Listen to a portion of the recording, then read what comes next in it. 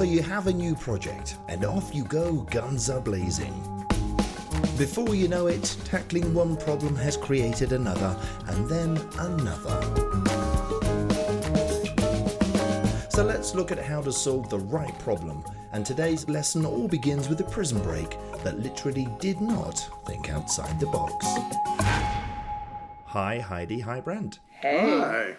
So after our last podcast, Heidi, you sent me an article, and I have to say it was highly amusing, but I was fascinated that you felt it was relevant to the workplace. It was about a prison in Rome, and can you sketch out what it was about and give our viewers a little bit of an insight to this, and why on earth you've brought it up in our business podcast? Oh, this was a lovely little article that I picked up on that I thought was rather brilliant.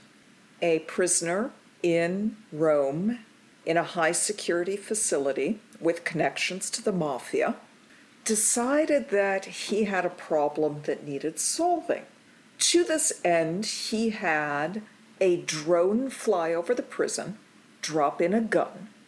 He used the gun to threaten one of the guards, got himself out of his cell, stole the guard's keys, tried to break into another prisoner's cell, was unable to operate the keys properly, shot through the bars trying to kill these people who were causing him problems in the prison, missed them, and then took an illegal cell phone to call his lawyer and say, I have a problem here. And the lawyer was like, I think you should give back the gun and surrender yourself. I don't think you're in a good position. Oh, that sounds like, if you saw that on a TV show, you'd think, well, this is just bonkers. This is just so unrealistic, but my word. Yeah, it's almost a Monty Python skit. Yeah. Well, I mean, yes, there's certainly elements of that story that are very amusing, unless you were the guard that had that gun pointed at them. But thankfully, everyone was okay. Yeah.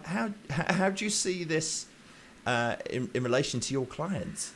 I find it fascinating because you're watching this prisoner go, I have a problem. And he's certain he has a problem. And he thinks only within the walls of the prison, which is really interesting how our psychology literally physically limits us to the walls around him. And it never occurred to him to think, what are options outside of these prison walls for solving my problems? He didn't think maybe leaving the prison eventually would solve his problems.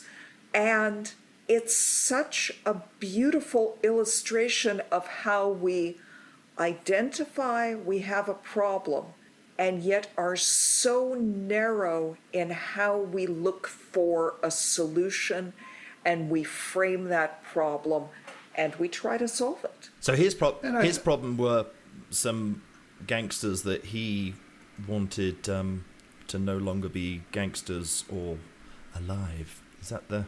He just didn't want to be bothered by them anymore. Yes, they were probably harassing him. Yeah. Right. And it's interesting, and we all fall prey to this, is that when we see a problem and we identify it either in our life or at work, we think the first solution we come up with is the answer. Right. And that so often happens right now. It's that narrow view of, there aren't enough workers for my jobs that I have. Well, maybe you think of it differently. Am I paying people enough to take this job? And then I might be able to find employees. But we so often go with, I hate to call it the gut instinct because it's usually wrong, but we go with that initial instinct. I know what the problem is. Here's the solution. Let's follow down this rabbit hole of lack of success. Yeah. It's that big question of, are you sure that's the right problem to solve for? You would think this gentleman would have thought about, maybe if I talk to my attorney, he can talk to the judge and get me moved to another part of prison. Or I can be on my best behavior, maybe I can get out of here early and leave them behind. No, he decided that trying to smuggle in a gun into an area where there's guards there's cameras, everybody saw what he did, that somehow was going to solve his problem? Right. I mean, it was a creative solution, that's for sure. Yeah. How do you get your clients to cognitively retrain them to think beyond that narrow focus? How do you get them to think beyond that structure and do something a little bit more creative to fix problems, rather than, like you said, your example was just let's employ someone and throw some money at them? How do you get them to change their thinking on that? Sometimes with humor. This story, I can tell you, I will be telling to a lot of clients as a parable for bad problem solving. And giving them a parable, a story, something that they can look at and see themselves in, that really illustrates, maybe I should step back and change the way I'm looking at this. One of the phrases we always use is, change the way you look at things, the things you look at change. Ooh, I like that. And this is really the stop restricting yourself to the physical boundaries of that prison and open your mind to options outside of that. Right.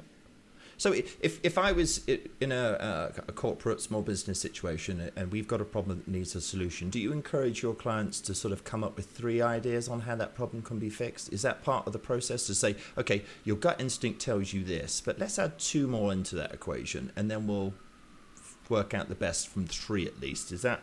Yeah, that is one tool that you use in organizational development and design, is using multiple examples, case studies, whatever you can find that other people may have done, and then looking at the pros and cons and coming up with a hybrid decision of how to solve the problem. Right. We can go back to the previous podcast of all the empty retail spaces and no one wanting to rent them because they get a tax break. Right. What if you removed that tax break after 2 years? Maybe they would then want to rent. There's just a multitude ways of looking at things differently. Right. And Heidi's saying using humor. Humor is a great way to do it. Storytelling, giving them case studies or examples of people that have had the same problem, but it's been dealt with differently by different organizations. Right. And that's around the design challenge that most organizations have, is how do I design the organization to be agile and adaptable to the future? Well, there are examples of organizations that have done that you can bring into an organization. So they just don't look at, we've always worked in a hierarchy here. That must be the way we have to work. Right. One of the my favorite phrases that gets mocked in British English is blue sky thinking. Right. Oh, we have to be interesting and creative and blue sky thinking, come up with something new. And actually, most people are comfortable with blue sky thinking that is exactly like what they just did previous to that. I'm always keep it simple. Yeah. I think what this story does illustrate is collaboration. Perhaps it's another business message here, but the guys on the outside, having no experience of what it's like inside, had to listen to the person inside the prison to say, this is how it works in here and this is what we must do. This is how you can get something to me. And the guys on the outside had to use available resources to make that happen. So there was some good collaboration here.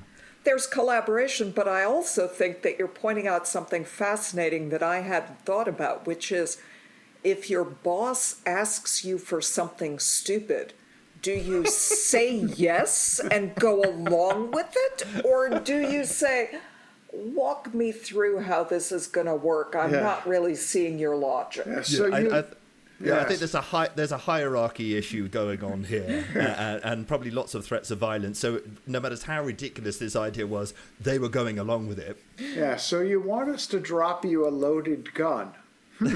What could possibly go wrong? I'm thinking that when you say in a prison, but it wasn't me, they're going to say, wait, we have the film.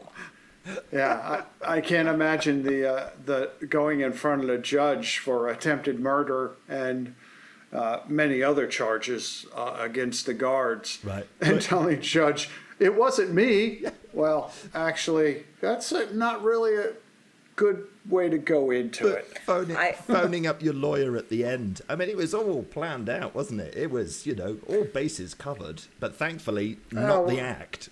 Yeah, well, we can go all the way back, and we'll do it probably another podcast, but we can go all the way back to the financial crisis, the falling apart of Enron, the dot-com bubble. All of those things there were pieces of, we saw a problem and we tried to solve it the same way that created the problem. Right. And that doesn't solve the problem. Yeah. Right. So there's actually a lot more in this crazy tale of crazy than it looks like.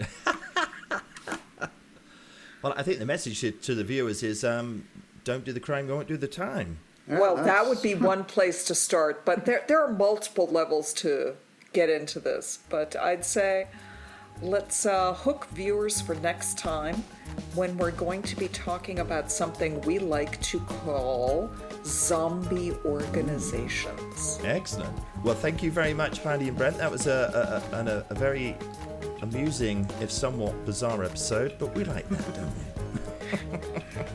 All right, we'll talk next time about zombies. Let's see where that goes. Love it. Take care, guys. See you next week. All right, ciao, ciao. Bye.